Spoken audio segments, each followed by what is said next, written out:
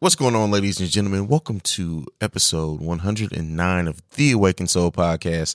We are joined this week by Christian Brianna from Best Friends Talking Shit and Them Chakras. And we get into a great discussion about what it really means to be a part of the culture.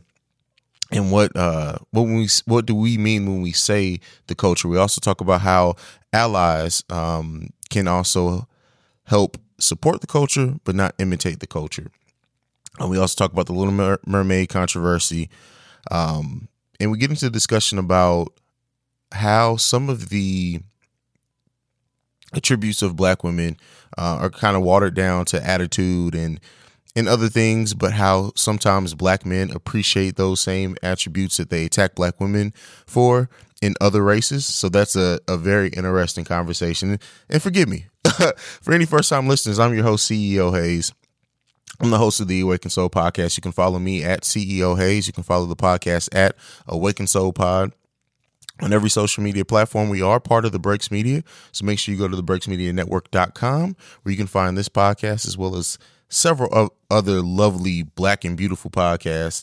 But enough of that. Let's go ahead. Let's let AJ take it away. We're going to get into the mind of Hayes right after this. AJ, give it to him. The following is a Breaks Media podcast.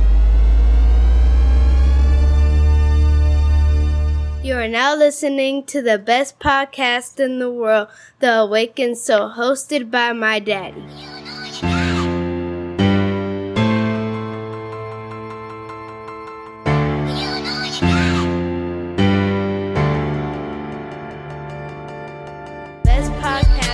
Best podcast in the world, The Awakened Soul. Best podcast in the world, The Awakened Soul.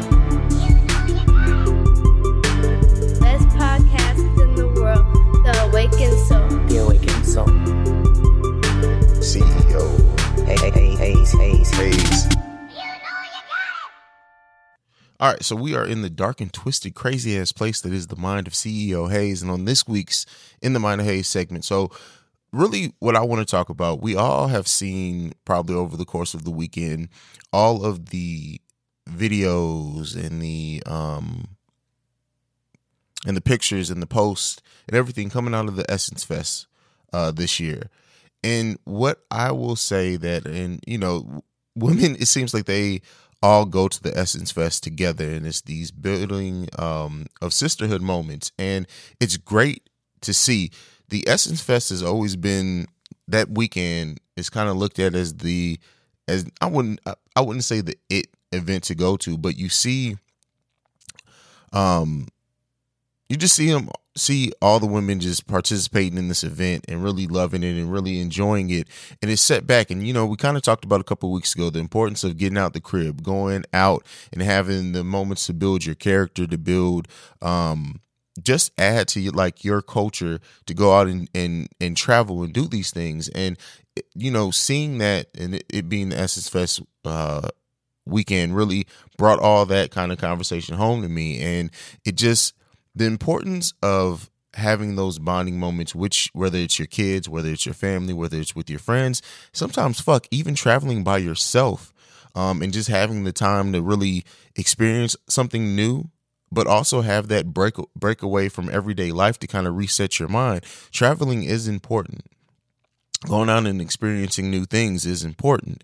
And so I feel like our culture, the Black culture, we're really starting to, I think, see the benefits of that. And not just by benefits, I don't mean just going out and just doing something different. I don't mean just saying, oh, well, we're going to go turn up and have a drink, a weekend and just drink XYZ. I mean, really going out and just separating yourself. And sometimes it's not even about what you do when you get there. Sometimes it's just about getting out and getting into something new. And, I've had the benefit to be able to travel around the world, to live in other countries, experience other cultures firsthand, and really engulf myself in it basically my whole life. And I think because that was just a part of my life for so long, I really didn't understand how that benefited and helped build me as a person until I got older and I see people who literally have saved up their whole lives for something that was in my backyard, like the Sistine Chapel. Like that, like the Sistine Chapel was literally like a 40-minute walk from where I lived growing up. The Colosseum was like just as close. So these are things that I have gotten to see and really engulf in that I didn't appreciate now until I'm getting to this place where I'm in my 30s and my peers are really, really saving me up to go and see these things, but I saw them every day. So, just the Essence Fest weekend just kind of put me back in that mindset of wanting to talk about the importance of traveling and getting out and just really doing some stuff. Like, let's really do some stuff. So I'm going to have one other thing that's going to be in this segment for this week. That's the NBA free agency. I'm not even going to list all the deals that have happened. I don't talk about sports as much as I used to. It seemed like for a while, when I first started this podcast, the Chicago Bulls were like in the opening segment every week, and I kind of gotten away from talking about sports.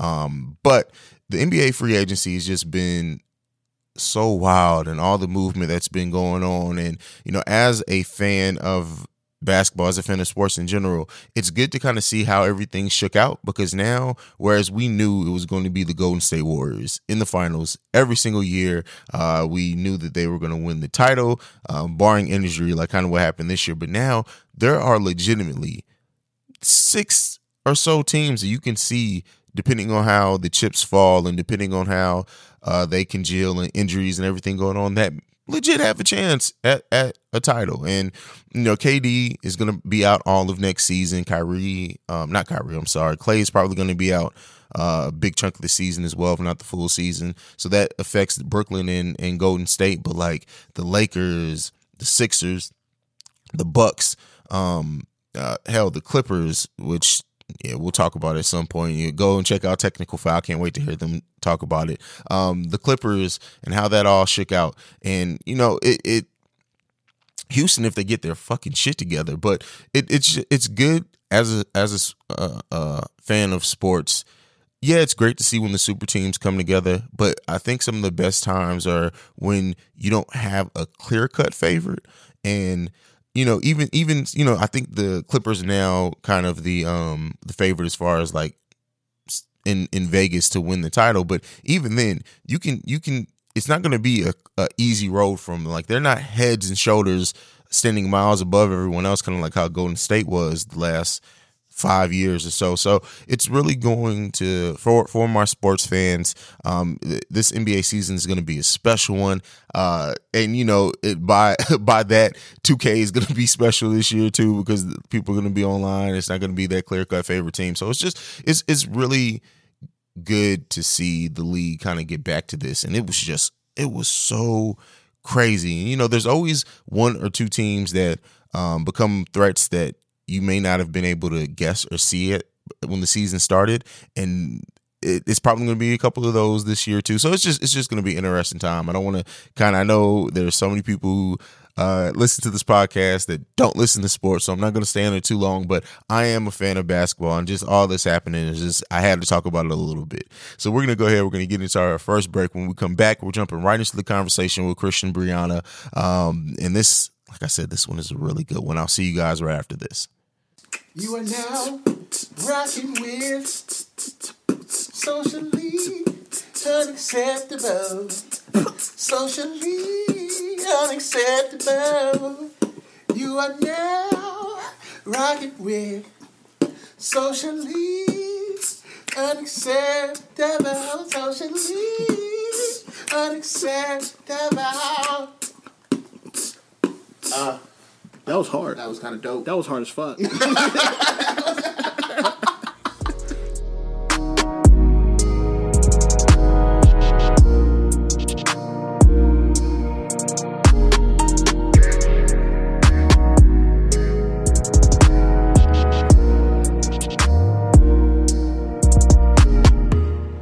Ladies and gentlemen, we have a first-time guest on the Awakened Soul. It's a first-time guest as far as you actually being here and interacting with me, but your voice has been on the podcast a few different times. So we have one of the co-hosts of Best Friends Talking Shit and solo host of Dim Chakras. We have Christian is in the building. What's going on? Peace and blessings to you, King. How are you? I am golden. I have no complaints at all in life. How are you doing? I'm strong. Strong? I'm strong. I'm here. All right. Good. I'm glad to hear that. How was your holiday? It was good. I don't really celebrate 4th of July, so. Well, I know none of us. I don't, and that's the thing too. It's so many posts and everything about celebrating 4th of July. I really don't think we celebrate 4th of July. We just use it as a time to get together and eat. That was just an excuse for me to be off for 2 days, so I'm cool with it. Yeah, there you go. So before we get into it, because this is your first time officially being here, we've got a dope topic. I know I said it at the top of the show, listeners, but we're going to get into it. But I want to talk about your projects because you have a lot going on, both on and off recording. So first we're going to get into your podcast, Best Friends Talking Shit. Let's start there because that is kind of what I think everyone will know you for first, even though them chakras, I have a lot to talk to you about there. But tell us about how Best Friends Talking Shit and how that got started and everything. So my best friend Kiara J. Monet, we talk all the time on FaceTime for just ratchet conversation. And a lot of the time it's pretty dope conversation. It's a lot of reflection. We're very honest with one another. And one day she was just like, let's take the FaceTime call to Instagram. And I was like, okay. And we took it to Instagram. And then people were just like, can I catch it again? Like, if I miss this, can I catch it again? And we were just like, I don't know. Basically somebody, called on to us and was just like, hey, we'd love to put you on the network. We were on the network for a little bit doing that. And then that didn't work out. And then we just decided to go solo and we've just been rocking out ever since. It's available as a podcast and video, right? So you can catch us every Monday, Wednesday at 7:30 live on Periscope and YouTube. And then every Thursday or Friday is normally when the audio goes up. Okay. So, doing something that's primarily a video format, because, a lot of us are podcasters and we don't typically utilize video the correct way, at least in my opinion. I think as podcasters, we do focus on audio. Video's kind of added throw in, and I feel like it's not always utilized the best way possible. So as someone who focuses kind of on the video first, the podcast secondly, what's the difference that you see with the video format versus what you do with them chakras strictly on audio? I think it's just the fact is you have to be more aware of things. So because you're live, so it's things that people can see, see you actually doing. If this was just something that we were recording and we were able to kind of edit it out, it would be one thing. But again, it's live. We also have people who will chime in with comments. So it's interactive. So we have that portion of it. The recording part of it is really the easy part, at least for me. Cause I don't have to do much. Open and honest, I don't have to wear a bra, I don't have to put earrings in, I don't have to do, I don't have to do stuff like that. But when you're recording live, those are things you have to take into consideration. How does my hair look? Am I, putting on makeup? Am I not putting on makeup? Making sure your setup is okay, which was something that early on we were just kind of sitting around, background, had kids running around and everything else. So it's that, and then just kind of being able to see yourself. It adds an added feel to things as well, because people can kind of relate, especially in those times where we're having more deeper conversations. You can see the tears. We're cussing each other out, giving each other the finger. You can see it. So that's dope. That's dope. It's video is something I'm trying to figure out myself on how to use it correct. I basically just use it for promotion. But yeah, what you guys do is dope. Kiara is like that cousin who you wait to see at the family get together because they're gonna shoot it straight every single time. So you guys have a dope chemistry. Now I want to flip the script because them chakras, as someone who loves deeper content and loves thought-provoking stuff like what I try to do here, it's good that you get both sides of you with BFTS and them chakras, but first of all, explain the name. I know what it means, but explain it for anyone who's not hip.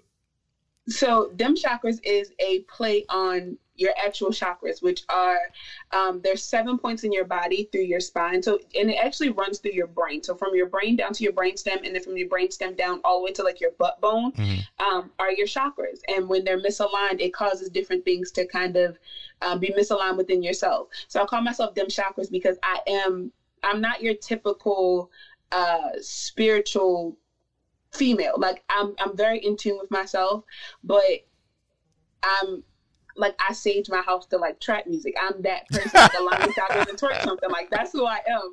So them chakras is just a play on that. Like I'm a very aligned female, but like if I gotta get out of line, like I most definitely will. I'm just that's me. Like that's me in total. Like them chakras. Like that's who I am. I think you just named this episode. This title of this episode is officially Sage and Trap Music. That's the name of this episode. But so you with them chakras, like I from the first episode to this most recent one, you can see kind of how you're developing how you want, because you with every podcaster, the first couple episodes are really you trying to figure it out, and you start progressing as you go, and you're starting to see the refinement of what you want to do. What speak to that, like what when that took place in your mind, when that flip switched and that clarity came, how did that make you feel? Like I was doing something right. I talk a lot, like a whole lot, and to record myself and for there to be some type of content behind it, and it's something that I can get behind, something that I'm comfortable with. And again, it's something totally different from BFTS. So to be that part of myself, and then for it to be received in the way that it is, and it's finally being received in the manner that I intend for it to, that's how it was. The first episode was just me talking, like I was just in a really weird place spiritually. And then over time, as it started to come to me, like I was having these conversations with myself, but when I started to like talk, and I was just like, oh no, like 4 Kings in the Shadow Work is probably one of my most proud moments in my life, because that's something that I'm really passionate about. So things that I'm passionate about that I can have relate to other people. And that's like my ultimate goal, is to get more Black people in tune with themselves, to be able to do that, and for it to pay off the way that it has thus far, even in conversations with others. That's how I know that I'm doing it right. Do you think, because me as a listener, I would say that it seemed like that flip switched to you on the Father's Day episode. Do you think that's fair? Like that conversation is what was like, all right, I want to keep this vibe going. Yeah. All right, that's what's up. Which, go check out the Father's Day episode for any listeners if you haven't checked it out. But to get off podcasting, you're also a motivational speaker. You do things for women's empowerment.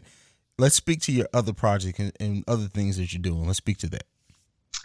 So I have When She Speaks, which is supposed to happen in September, fingers crossed, which will be a DMV event, which is just more so a conversation for women. It's just we're talking about everything, just trying to get women to understand that you have a voice and that people will listen. So that's what I'm really focused on. We have the Feed the Less Fortunate event that Kiara and I do together, where we go into the inner city of Baltimore. Last time we did it was 100 spaghetti dinners. So we're trying to figure out how we can one-up ourselves with that. You have the live show in the end of this month, but we're actually going to do a Feed the Less Fortunate while we're down there, because we're going down Wednesday. So probably Thursday, we'll probably do like 50 dinners, because we don't really know what the homeless community is like down there. So we kind of got to feel it out Wednesday. But Thursday, we will definitely be doing that. And then that's basically it. Just a lot of research, because I have a child support episode that I want to record. I'm an enforcement agent for child support. So that gets a lot of that's where a lot of the inspiration comes from, to be honest. Okay. So it is that's basically it. I don't know. I really don't. I pay attention to my projects, but I don't talk about my projects. Yeah, you're a shower, not a talker, which is fine. Yeah. And I'm only going to bring it up because you mentioned it, because I wasn't going to go there, but because you brought it up, you work in child support. You're a child support enforcement.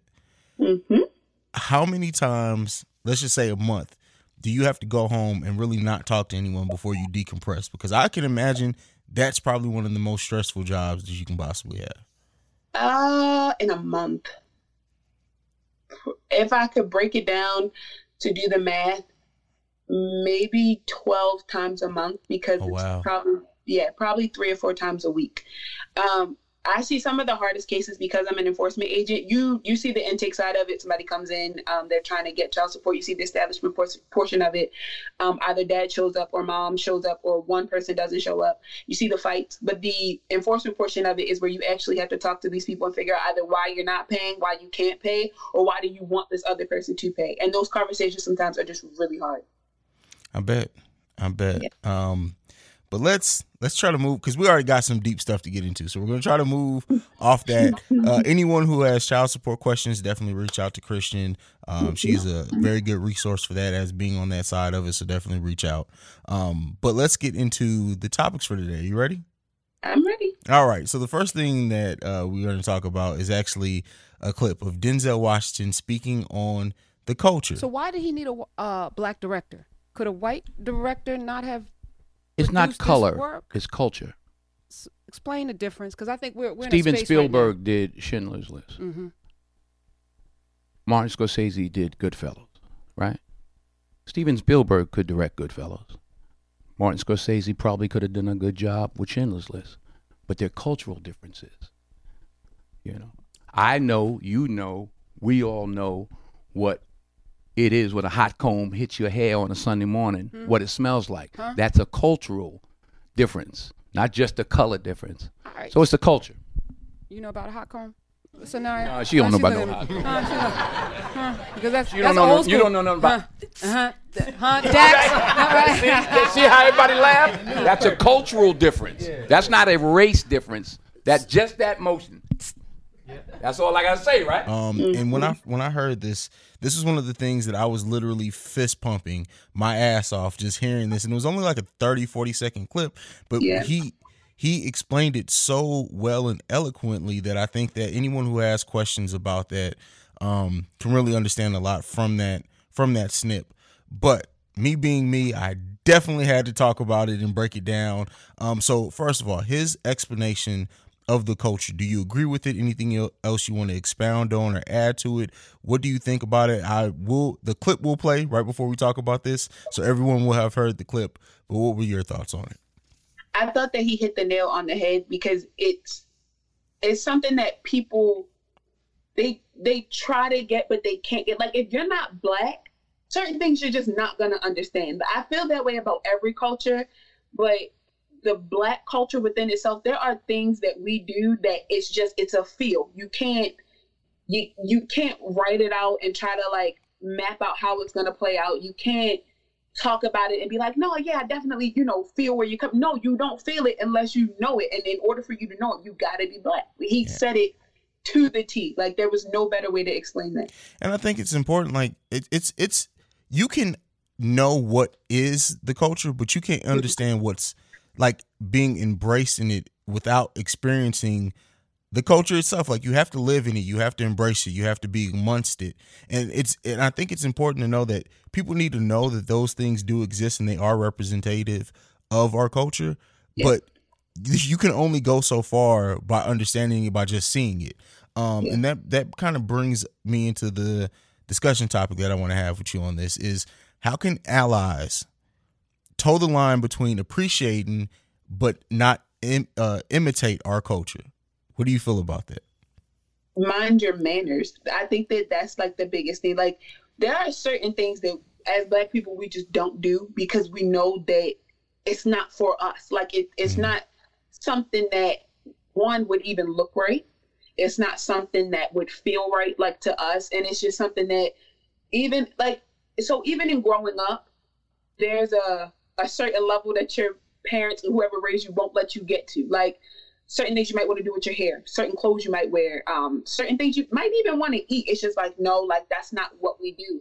I think that with allies, sometimes it becomes a matter of trying to be empathetic, where it just kind of comes off as you're doing too much. Like, the whole cornrow situation, like when people were getting their hair cornrow, I'm just like, and then they were calling them just like back braids, like to the back braids, or when people started like tanning to be darker, and they were just kind of like, they were just little jokes around it, not necessarily like melanin popping jokes, but that's something that we did. Like, our melanin is popping, and for so long we didn't have a chance to kind of like claim it as something that we were necessarily proud of.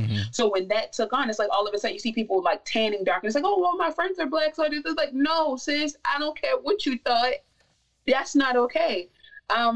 Even the whole idea of like soul food, like Kylie Jenner at one point, and the only reason why I really bring them up is because it seems like they're at the back of everything.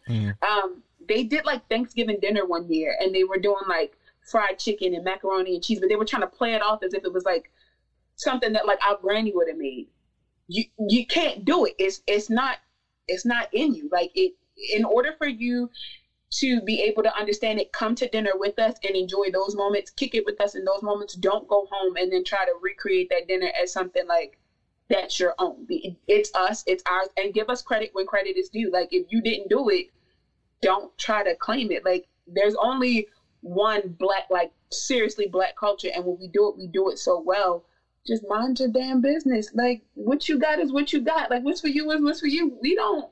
And there's not too much that we have anymore. So it's just like, let us keep what we can keep. Our music, our dance moves, things like, you can definitely do it with this, Spider-Man. Recently, I saw it on Twitter the other day, like how they had that, like, you know, he didn't come in like, yeah, you know, I'm killing it. Like, yeah, it wasn't that. He just literally was dancing and he was having a good time with his black friend. He didn't attempt to do too much with it. It was like, yeah, it's my nigga. It's like, no, like, bruh. He's right there at the line. I think that those are other means. And never in your life, and this is just advice from me to anybody who is not black, stop saying, well, I have black friends. That's the that has to stop being the defense. Like the like that is such an idiotic defense, and I take such a problem with that when someone tries to not even and they use it when it's not even like racism. Like if you call someone out, it's like you don't really understand. It's like, well, I have 5 friends that are black. All right, that still doesn't mean that you understand it. I look at it this way. I look at the culture as it being like when you're invited to someone's house, you get to experience and kind of that how that family lives, but you still have to respect that family's rules. Exactly. That's what it is. Stop appropriating our culture and respect it. If we welcome you in, and that's the thing too. Yeah, we kind of shun out people because we are easy to weed out the ones who are honest and ones who are doing it because it just looks cool to them. But if you are truly pay respect to the culture, and we talk about this on the Breaks Radio with hip hop too, like if you pay respect to it, then we welcome you in with open arms. Like that's not an issue. Like it can be all inclusive, but you have to pay respect and realize where these things are coming from. And I think like when you get the thing, and I know there was like a meme going around of the white woman who was doing, damn, what was the dance? Was it the what the hell was that? Oh God, it's been coming. I can't even remember. It wasn't Drake's thing. No, it was. I can't remember. But when the way that she was just explaining, like you just smack the air, and it's like, all right, listen, don't get me wrong. Millie Rockets. Yeah. Like there are white people who can dance their ass off. Justin Timberlake held it down for the Blue Eyed Soul for quite a while.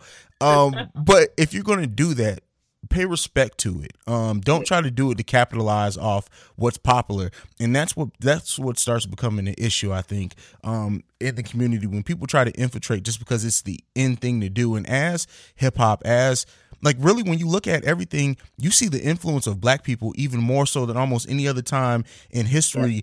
It put forward in like the public eye on TV. Like it's so much our hands are on everything, and that's part of because we help build this damn country. But that's a podcast topic for another day. But you see that imprint in so many different things, in TV, in music, in film, and it's starting to get to a place now where now it's like it's the cool thing to try to be quote unquote black. And the thing is that just respect it. Like please just respect the culture. Because it's not a trend. It's even when you think that it's not cool to be black anymore, we still have to be black. Yeah. So you can do it for as long as you want to do it. It's that at the end of the day, I can't take this off. This is me 24/7, 365. So you get the opportunity to, take your hair out, press it out, and, go back to being whoever you are. I can take my braids out. My hair's still kinky. I can flat iron it. It's still going to be this thick, coarse hair. Like, I can't run from this. So if, let's say one day, everything that we're doing now, because let's be honest, black people are popping. At one point, if this no longer becomes a popularity contest to them anymore, we still have to walk around as who we are. So you guys get the liberty to go about your day and become whoever you want to be again. I'm not a trend. This is me in me being genuine. Like this is me genuinely. I can't take this off, and I do it unapologetically. Absolutely. And I think too that I have an interesting perspective on it because as many of our listeners knows that I grew up overseas. So I was the guy who got thrown in and had to embrace other cultures while still being me and still learning and about like my family and everything, and my dad being white. Like I have so much going on, but I'm still very much me, and I'm still very much representative of our culture. But the thing is that I think me having those experiences growing up makes me kind of hold on to our culture a little bit more. And I don't want to be a gatekeeper. Like I try to stick away from doing that. But at the same time, it's like, listen, if you only knew, like, for me to be in situations to where I'm judged as a black man, and then when my father walks in the room, I see people's faces change and the way that they treat me change, or like I saw that. I had a grow up experience in that. So when people try to tell me that there is no difference or like racism doesn't exist, I have to fight myself from choking the shit out of people because I experienced that. Like there has been so many situations in which, like, I'm when I was in ROTC, for example, my master sergeant hated my ass. My dad showed up. He was deployed when I first joined ROTC. My dad showed up to a drill we had, and he met my master sergeant, and he saw that my dad was white. Completely treated me differently after the fact. I didn't do a single push-up after that point. And it was just like, all right, I see what you're doing. So like when we have to understand that. And I think that that's part of the culture also, that they will never, you can imitate all day because it's the cool thing to do. But until you get pulled over for being black, you will never, no matter how much of an ally you are, will fully understand that. And that's where it's important to be able to realize that you can be sympathetic and you can be empathetic as well to what we have going on. But you still have to realize that you will never truly understand what it's like to live this life every day. Yeah. So I know we dropped some bars there. Let's bring it back in. Let's get to the next kind of bullet point that we had today. So this next one, still staying on the culture, is: do you agree that the way black culture is depicted in TV and film has improved in recent years? Oh yeah. Yeah. Oh yeah. I use like old black sitcoms as the perfect example. Like Good Times. Black people aren't always broke, that we're not always struggling. We don't always no, it's something that we can relate to. It's something that you could talk to your great aunt about all day long. But it wasn't always hard. It wasn't always, we didn't always struggle, and there was no reason for us to have to be depicted as that. There was a series that was based out of Baltimore, and I'm from Baltimore, Maryland, so sometimes I'll watch that show, and then I look at like what kind of goes on now, or what's depicted in like different things, especially dealing with our community here, and it's a big difference. We're not this destitute group of people. Like we have personality, we have talent. So to see things like Black Panther, when Black Panther came out, that was like big to me, because it wasn't just he was a superhero. Like his sister was like the head of their IT department. She handled all their technology. To watch the different things that are just happening overall within our culture, just as human beings, like Will Smith being casted as Genie, like we're having more of an opportunity because people more so understand our talent. Mm-hmm. And then they also kind of better understand that there's so much more to us. Like Jaden Smith, granted, he was, the little boy in the Karate Kid or whatever the case may be, but I look at him now and like his amount of talent, who he is as an individual, how he's depicted and how he's received by so many different kids. That's big to me. Just overall, especially like artists, like rappers, it's not the same. I wish, to be honest, it was kind of like the Run DMC era where it was just storytelling. But even in that, it's not all about like drug dealing and gangbanging anymore. There's a line there where there's still intellect, because sometimes we're looked at as such like ratchet individuals. We're not all, city girls. Like Megan Thee Stallion is maybe a perfect example for that. She looks one way, but when like the background of her, she's also something else. So she's definitely somebody that when you look at her, you're like, oh damn, was she twerking on stage? She talking about hot girl summer. But she has a whole degree. Like she's out here cleaning beaches and whatnot. So we're depicted. It's a lot better now, and I'm a lot more comfortable with seeing it. Yeah, and I think like it's important to point out, while it may seem like a small blip, but things like having that scene of Annalise and Olivia Pope getting their hair done, just talking business, and they had the little cattiness, but to see the black women amongst like their hairdressers just talking about life, like that is our culture. Like that every black woman has been in a situation like that, and to put it up there to where it's not played for laughs. It's not played to exploit. It's really played to just say, hey, this is normal. We're not making a big deal out of it.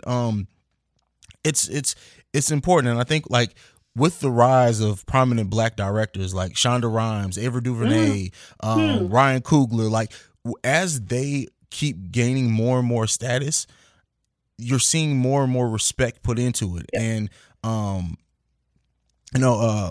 Letha Waite, Letha Waite, I always pronounce her name wrong unless I'm looking at it.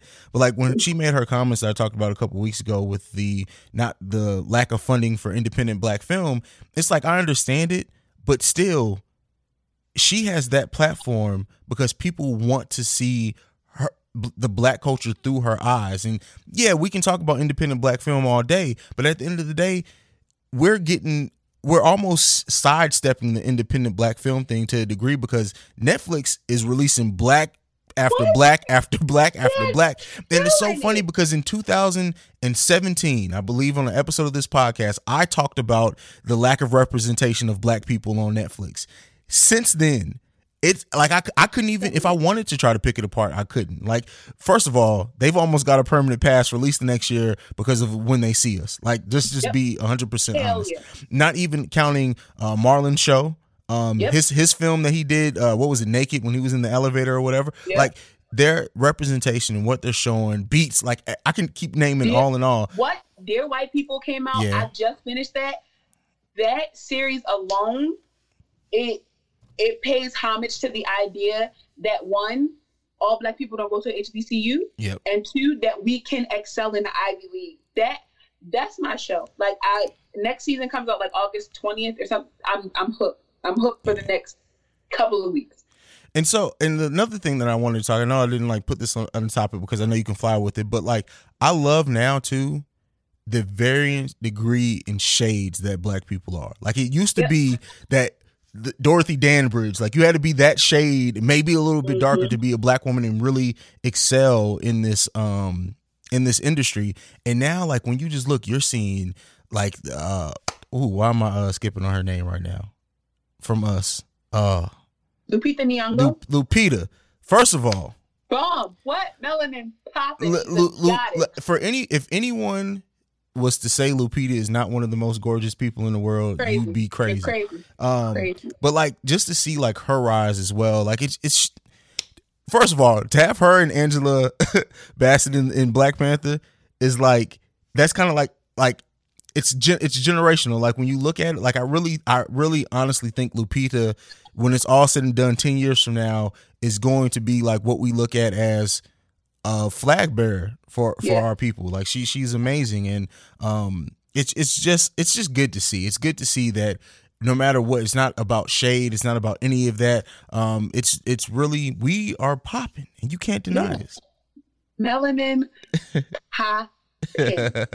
So that brings us to our next topic, which anyone who knows me knows I have stopped responding on Twitter because I was ready to have this conversation here.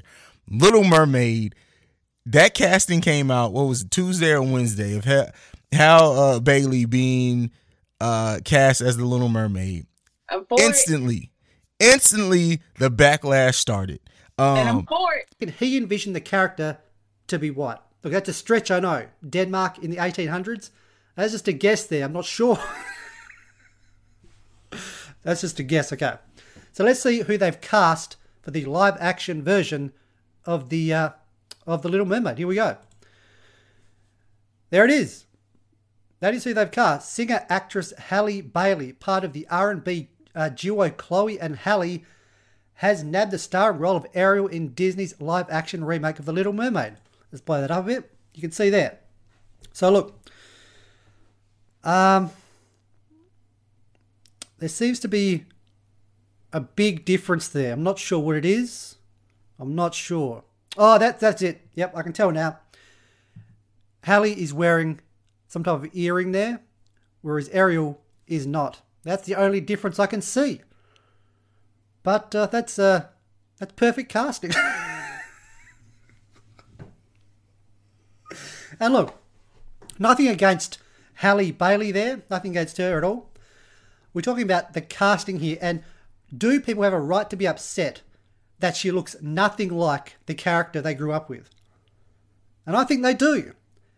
But you know the usual calls that are going out now. Anyone who disagrees with this, you know what they're called. You know what they're called. They're called a racist because they don't, or a bigot, just because they want the character to look like what it originally looked. Distribution list for press. And so I had got the email just as it broke in my inbox, and I stared at it and I couldn't believe it. I couldn't believe that that is who they casted as Ariel. First of all, redheads worldwide only make 1 or 2% of the population. Red hair, blue eyed gingers are the rarest, and Ariel had red hair and blue eyes. And there's a reason for this, which I'll get into in a bit. Yep. But it just seems to me there is a trend to ruin redheads, and you keep taking them and making them into other. Why did they make Ariel black? I'm not racist, but why the heck will they make her black if she is white in the original film? Blackwashing is as bad as whitewashing. Wait a minute, what? The Little Mermaid is black now? Wow. So the whole Not My Little Mermaid, I want to see the real depiction of Little Mermaid. Listen. I'm for it. I want to argue all day. So this topic, this segment is quote unquote titled "White People Be Tripping," because that's all I can really categorize this one as. Well, first of all, I want to ask you. Let's talk about the positive first. Her being cast as the Little Mermaid. What do you think about it? It's a beautiful thing. The last time I saw a black princess was Brandy, and that was like 97. So you look at, so Princess Tiana, if you're thinking about animated characters, but we're talking about live action because she was casted as the live action Ariel. The last time we saw a princess was Brandy when she played that in Cinderella, and that was 97. So we're talking, it's been a hot minute. We don't have that. Like, as a little girl, you grow up and we didn't even pay attention to race, to be honest, until you get to a certain point where you realize that everybody is all the same shade. And you're like, hold up, this doesn't look right. They don't, not that it doesn't look right, but they don't look like me. So granted, I could put this dress on all day long and I could put on the shoes and I could put on the, the makeup or whatever the case may be, but she still doesn't look like me. This young woman is coming into this role looking like a black woman. That gives me so much more, not just comfort, but so much more confidence in the fact as though it's possible. Now, granted, she's a mermaid, so she's a mythical creature, people, but it gives me hope. Like, listen, if Ariel can have, because I don't know if everybody's seen the picture, she has red dreadlocks. Like, yes, I was just about to talk about that. It doesn't get any better than that. Like, listen, she's getting ready to kill this role. She's talented. She's overly qualified for it. She's getting ready to get it. She's getting ready to sing her heart out, and she's getting ready to do what she does best, and that is be this young woman. She's on Grownish. Even then, she kills it in what she does. She guest starred on Dear White People. She killed it on that. She sings like no other. You listen, this is probably one of the best things Disney has ever done. I don't care why they did it. I don't care who was in the meeting. I just know whoever brought it up, that man needs a race. That man or woman needs a race. Yeah, and I think that it's important. It says a lot about Disney, who also did Black Panther, but that they casted someone who was best for the role and probably looked at the color later. I love the fact that she dyed her dreads red, because just embrace that. But Little Mermaid, her voice is supposed to completely enchant a man, and she has that voice. And her energy, like I've never been in the same room as her, clearly, but even like she has like this air of just epicness. Is that even a word? Yeah, like no, it's ethereal. Like, it's honestly like there's something about her, and her being cast as this role is perfect. And I think that the backlash from it, Disney doesn't care about your backlash. And when people don't understand, when they talk about Not My Little Mermaid, I think they don't understand the importance of representation in movies like this, because they're white. They have representation in almost every film or everything that they see. But for little black girls like my daughters to be able to say, to dress up as a Disney princess and it be someone who was a black Disney princess is important. And I don't think that they really understand that, because again, that's part of that baked in white privilege that people don't realize that is a privilege, because you can look and see somebody that you identify as easily. Just turn on the TV. We're starting to get that, yes, but it's important. And, you know, I mean, fuck how you feel. I think that one thing that really at least when I think about it, because she's actually somebody that I've been following since her and her sister had a YouTube channel. I love them. And when I think of Ariel as a person, like, you have to think of the characteristics of Ariel. She's this bright, bubbly individual. Mm-hmm. She's charismatic. She is so optimistic. She's a dreamer. She wants so much more out of life other than to be, you know, held up in her, you know, who's a what's it's and her thingamajiggies. When you think about that, to be honest, I can't think of anybody else who would have played this part better than her, because she has that smile. Her eyes are so bright. Mm-hmm. She has this really, every time she's being interviewed, she just has this air about her. And when I think of her being in this like aquatic state and her singing and thinking about what all the lyrics are, I'm for, I can't, now that Disney has put 2 and 2 together, it makes 4 to me like that. I'm excited. I can't wait. I'm getting ready to get me an Ariel with black t-shirt just to piss some people off. And let's not forget, I mean, her crab is a Caribbean person, so it's definitely exactly. Like, so, and somebody actually made a good point. I think it was actually on Twitter, and of course, you have to do the research behind it to make sure that what they're saying is valid. I believe that the actual ocean that they're saying that it was like, you know, filmed, it was definitely like off of the shores of the island. So, if anything, Ariel probably should have been black. Yeah, I mean, let's and then let's look at the I forgot the year that Little Mermaid came out, but everybody was white. Like, let's just be honest. So, like, even if that ocean was supposed to be based off the Caribbean or off the islands, like, they wouldn't have drawn them black anyway back then. They just wouldn't have. It wouldn't have hit. Like, people would have almost completely backlashed about it. Now, my thing is that where I have a problem is that everybody was fine when the conversation was about Ursula being cast as a black woman. Really? Because Ursula is this grumpy woman. Exactly. And because Ursula is depicted as this woman with what could kind of be looked at as makeup, and she had the soulful type of singing rhythm, Ursula was based off a drag queen. So we're okay with that being depicted by a black woman, but you're not okay with the mermaid being depicted by a black woman. The dark quote unquote octopus woman who's evil can be black all day, but our heroine can't be. Like, come on now, let's get it together, people. I think that I call BS on that a lot, because I feel like when people think of when people think about a black woman, like, let's take what Ursula actually looks like out of the picture and just think of all that she entails. She's this sassy, selfish, overbearing, ostentatious woman. Why does that have to equate to somebody who's black? Why does that have to be the equal? Because in my mind, that could be any damn body. Because people equate that with black women, which we'll get into the topic that we're going to talk about later. So let's not get into that a little bit too much now. But yeah, I hope people really just realize and check their feelings at the door. And all the hate now, they haven't even shot a scene. Once this trailer comes out, imagine what the hate's going to be like then. They're going to be trying to pick everything apart about this trailer. And you guys, listen, if not one single white person goes and see this movie, it's still going to do numbers. Yeah, so, deal with it. But we're going to take a break. We're going to come back. We're actually going to get into a little bit deeper of a topic. And, Christian's going to kill this one. So we'll be right back after this. Hey guys, it's your girl Beck Easy. Hi everybody, it's your girl Joanne. Hey guys, it's Trell and this is The Team. And we want to welcome you into our group chat, where we talk any and everything from ABCs of sex to finding your passion. Catch us every other Tuesday on Spreaker, Apple Podcasts, Google Play, iHeartRadio, Spotify, and YouTube. Because we lit. Take that. All right, so are you ready for this one? When you read this topic, before I even say it, when I sent it to you and you read this one, did the light bulb go off? Like, did you? Yeah, it always goes. Did you frown a little bit? Because listen. Let's talk about it. So the main point, the kind of overarching one of this topic is: are black women embraced enough for just being them? No.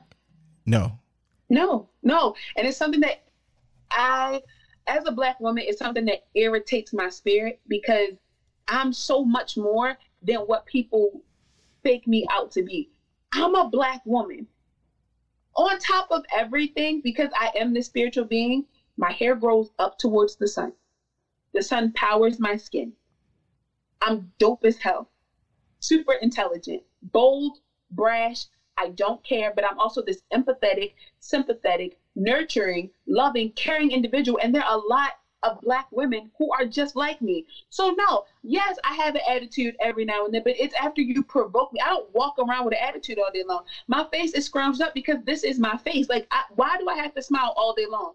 But in the moments when I am smiling, you think I'm high off something, or it's a man doing it, or that, like, I just don't have a reason to be happy. Like, fuck, I woke up this morning. Like, I don't have any other reason other than be happy. We don't get the recognition that we deserve as just being Black women, as who we are, because no, who really knows who we are other than us? And then when they show us, or we're depicted as these people, we are either one of the two. We're either like, you know, really peaceful and, you know, really like Mother Earth, or it's like, nah, like we just, you know, angry auntie, or we're this angry mom. And I don't like that. I called it this, is that Black women are either usually categorized as being Medea or Erykah Badu. Like there's like you either attitude or your natural hair and shea butter. Like there's like we take out the gray area, and well, not even the gray area. We take out all of the in between, and we try to boil down Black women to just these attitude beings that care about their natural hair and their edges. And I think that, and us is not, and we can't even just blame that on white people. Us as Black men do that too. So like when you hear the criticism of an attitude, of Black women having this attitude, and you hear like black men, some Black men say, you know, I couldn't date a Black woman because of the attitude, or I tried because of the attitude, now I'm dating white women. Like how does that make you feel as a Black woman? Makes me feel like people don't try hard enough to get to know us as Black women, and that we're cast solely by like either their first dating of us. Like, it's in the introductory, you already have a pre-connotated notion of who you think I am. So you're not even taking the time to get to know me. And then when you do get to know me, it's like it's some kind of shock. And that in itself bothers me. Why are you surprised that I am this person? I think that, first of all, I am set aside from Black women because I am something totally different, because I am them chakras like that. It don't get no better. I am Medea and Erykah Badu encompassed into one. Like, that's who I am. But I feel like that's a lot of Black women in general. It's kind of like we have to choose sometimes. In the whole instance of Black men not dating Black women because we have an attitude, you got to think about why we have attitudes. Like, so we got to carry a lot. We carry a lot on our shoulders. We carry a lot on our backs. We carry a lot on our hearts and in our heads. Within our womb, there's so much that goes on with us. There are going to be times where we have these attitudes, but we have to fight for so much recognition. We have to fight to be loved. We have to fight to deserve. And it should just be things that are gifted to us based off of who we are, like talent, beings. And I call BS on it a lot, because when at any point are you guys, or not you guys, but in general, when are people going to start seeing us for who we are as individuals instead of looking at us for who we are depicted as? We don't get the opportunity to have that because people already, again, have this pre-connotated notion of who we are. And I personally don't know how to shake that, because I'm going to be who I am just off rip. And I think every Black woman is that. It's just that at a point, sometimes you just get tired of like fighting with it and just being like, all right, well, however you feel is how you feel. But that's not going to change me. I'm just going to rock with me. So when you see things like Black women judged for their attitude, but when it's a Latina woman, she's looked at as being passionate, and Black men love that. And your face says it all. Like, what is that? Because I think this conversation that I wanted to have is as much as a learning opportunity, because that's nothing that I can ever speak to as a Black man. So when you see you guys knocked down for the attitude, but even another melanated race with Latina women being kind of appreciated for their fiery attitude, what do you think about that? It bothers me, because the reason why we have it, people don't even look at the reason why we have an attitude. I can say that there are probably top 3 reasons why a Black woman has attitude. She either had to fix something that, to be honest, could have been done had somebody had just taken the time and attention towards it. She's really passionate about it. It's something that she truly loves, whether it be her child, whether it be her man, her family, her job, whatever the case may be. Or 3, that's who she is. She is this being of just, there's something in her that she has not yet healed from. So she's angry at the moment. it bothers me because we are passionate people. We're empathetic individuals because that's who we are. We are who bore this nation to be what it is. We have taken on the responsibility of getting people to where they are. I don't have an attitude. I am passionate about it. So the twang in my voice, the bass that comes from this is because if I talk like this and you don't get it. You don't understand. I gotta roll my eyes. I have to kind of put the sass behind it because at no point do you we're the most, and you said it yourself, we are the most underappreciated species on this earth. So without this type of passion that I have here, you're not going to get it. It's not going to resolve in you. It's not going to sink deep down into you. If I'm talking to you like this, it's going in one ear and out the other. When I put some bass in my voice and show you that I'm not to play with, all of a sudden you're like, oh, damn, now the black chick is talking. Now I need to listen. It shouldn't take all that, but it takes all that. I don't know why Latino women get the pass that they do. And to be honest, I'm not concerned with that because I'm not Latino. That don't have nothing to do with me. What I know is that here in this time and who I am, when I'm talking, you're gonna listen because I have that much love behind it. I'm not talking to you for any reason. Black women, we don't talk just to talk. We're talking because there's some type of purpose behind it. We're saying something for a reason. So either I talk like this and you don't get it, or I put the bass behind it in order for you to get it into your ear so that it sinks within your spirit, so that it resonates through you, so that you realize that I'm not just talking, I mean what I said. Damn. Okay. Well, shit.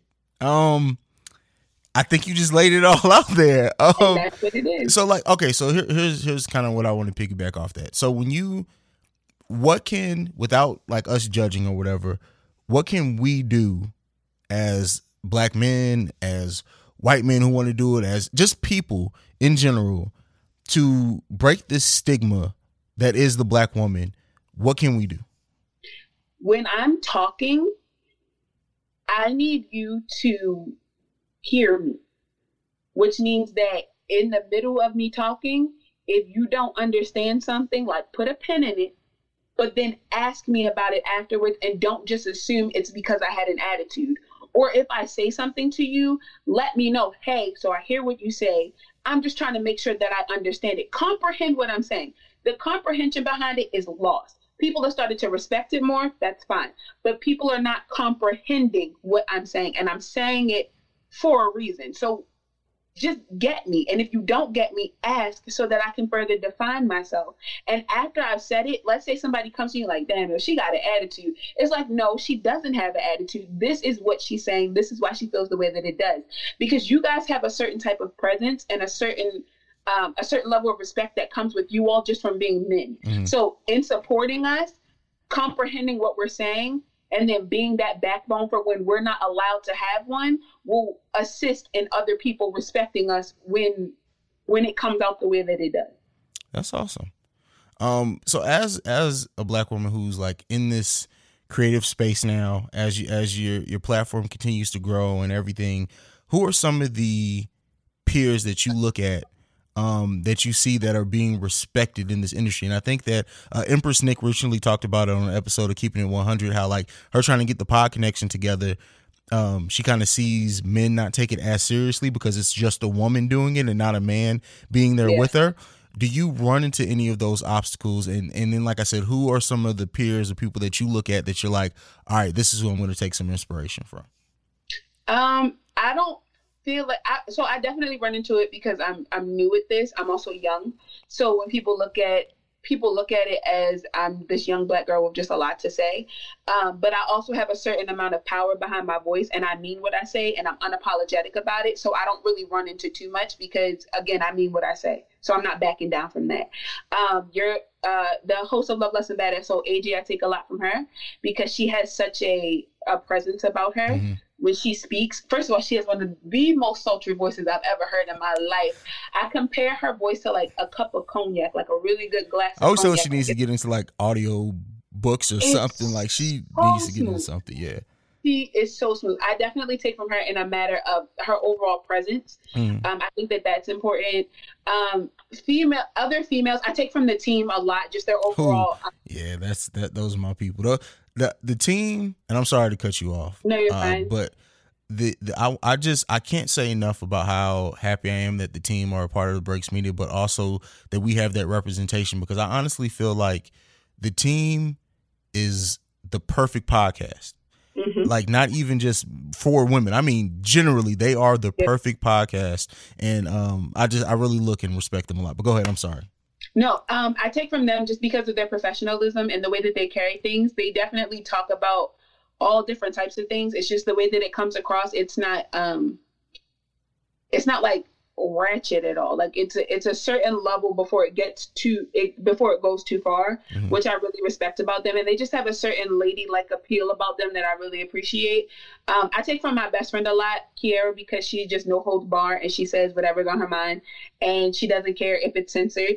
And I really appreciate that that's from a female aspect. I take from you a lot just from the conversations that we have. You've been a huge help.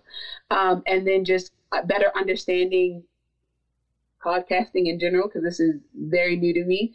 BJ, I take from BJ a lot because you challenge the conversation a lot, but BJ challenges the conversation. Like, this man can take something that you said and flip it back to you and be like, so what I'm hearing is you're saying this. So it's got to stem from this. And it's like, bruh, I didn't ask you to like run my life past me right now, but you get it. So I'm going to feed past it. And that is my kindred spirit. Like, that was my brother in a past life. I don't know where we fought together, but I know that that's somebody who I truly respect and I hold to a high regard. There's actually a podcast out of Baltimore called Throw the Whole Podcast Away. I take from them, and just being from Baltimore, like, sometimes the terminology that I use, mm-hmm. I know that some people might not get, but that's who I am. Like, I'm Baltimore, so I'm okay with that. So I take from them, and then just the more that I start to listen to podcasts, the more I start to take from it. Every podcast that I listen to, I learn from. But those are just kind of like the top ones that when I take it, I'm actually writing notes and I'm feeding from it so that I can better feed into myself in order to be better at this. Okay. That's what's up. So another thing that I want to talk about kind of on this topic of Black women being embraced, with you doing all the motivational things and everything that you're doing, give me, if you have one, an example of when you face backlash from a man who kind of more so you could tell that it was just the fact that a woman was saying something to him or giving that advice more so than it was the advice itself. I have a follower on Instagram. I post motivational minutes every morning. And recently I was talking about the fact that you can support a person through the rising action of their life, through the climax, and then do the falling action until they get to the resolution. But there are times where a person is at the rising action, will get to the climax, and then get back down to the rising action and stay in that same setting because they don't want to put the work in. This man was so adamant on being like, well, you don't even have like 1,000 followers, sis. So like, what are you talking about? Or, like, how can you tell me how much work I'm putting in if you don't see me, fully to the end?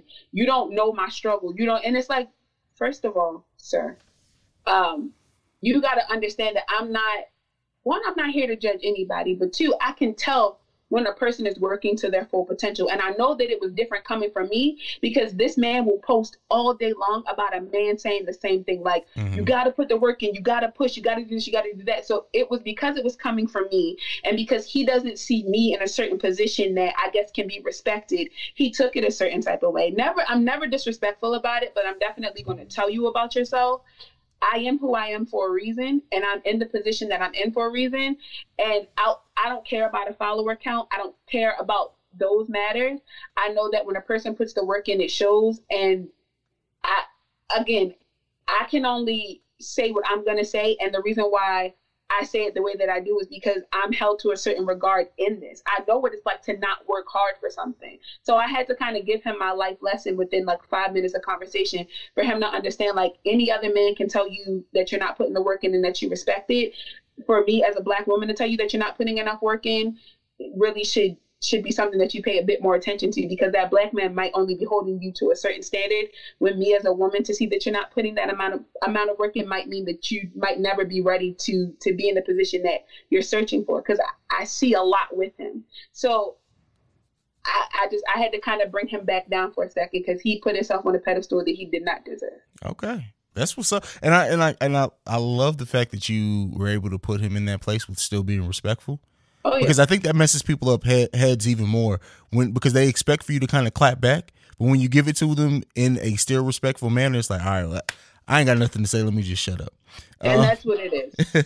And so that brings me to the very last thing that I want to talk to you about is how do you think a black woman can be everything that she is? So whether that be intellectual, sexual, motivational, prideful, have self-doubt, have insecurities, but still remain ladylike. What do you think goes into that?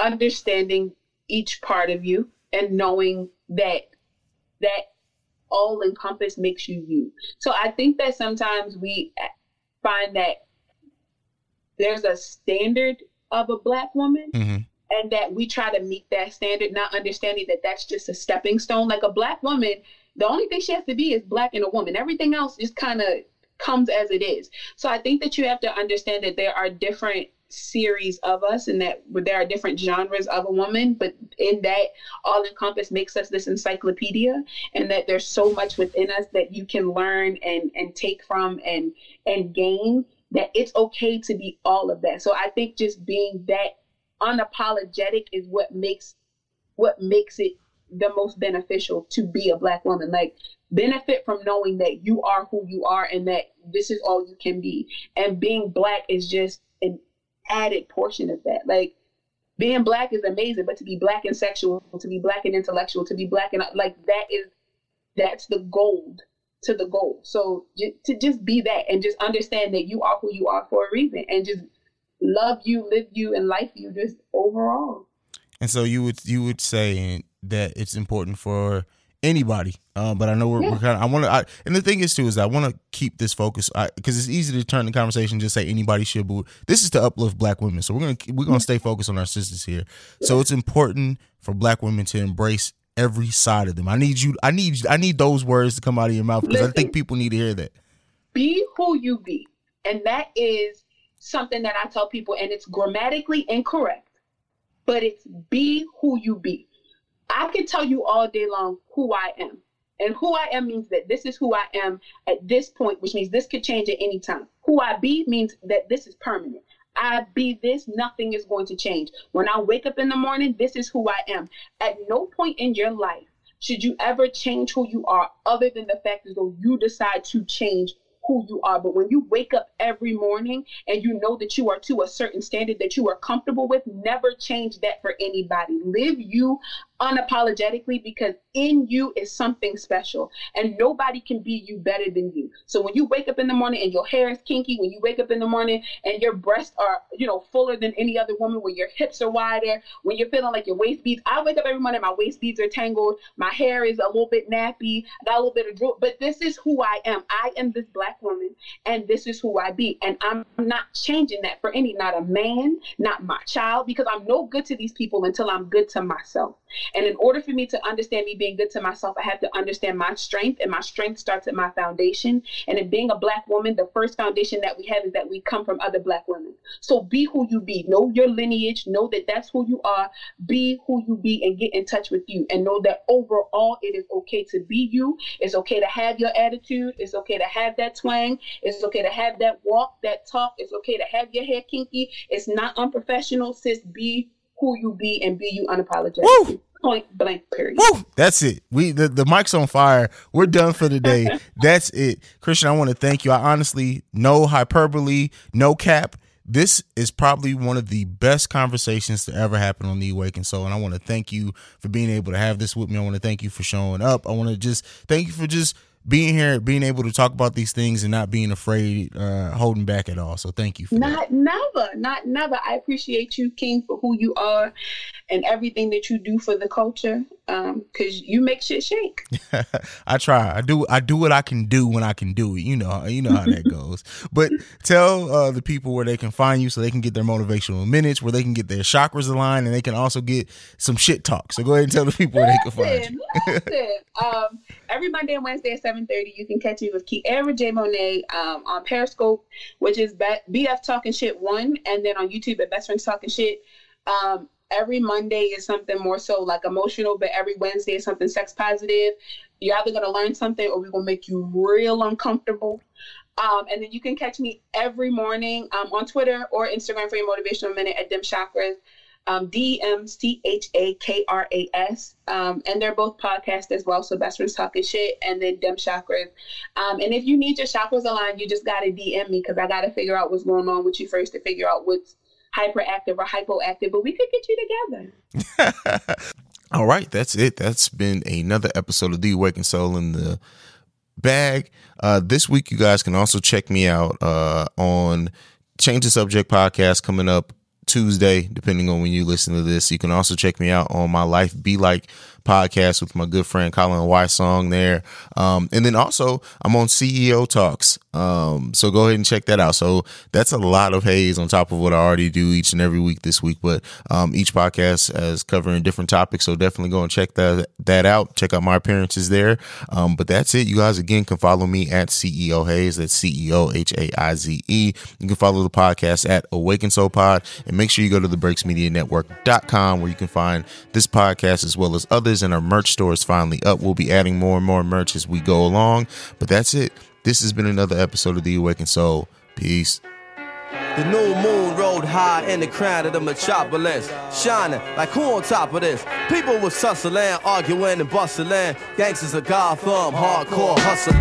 I'm wrestling with words and ideas. My ears is pricked, seeking what will transmit. The scribes can apply the transcript. Yo, this ain't no time where the usual is suitable. Tonight alive, let's describe the inscrutable, the indisputable. We New York, the narcotics, draped in metal and fiber optics. We're mercenaries is paid to trade hot stocks in for profits. Thirsty criminals dig pockets. Hard knuckles on the second hands of working class watches. Skyscrapers is colossus. The cost of living is preposterous. Stay alive, you pay or die, no options. No Batman and Robin. Can't tell between the cops and the robbers. They both partners, they all heartless with no conscience. Back streets stay darkened, more unbelievable.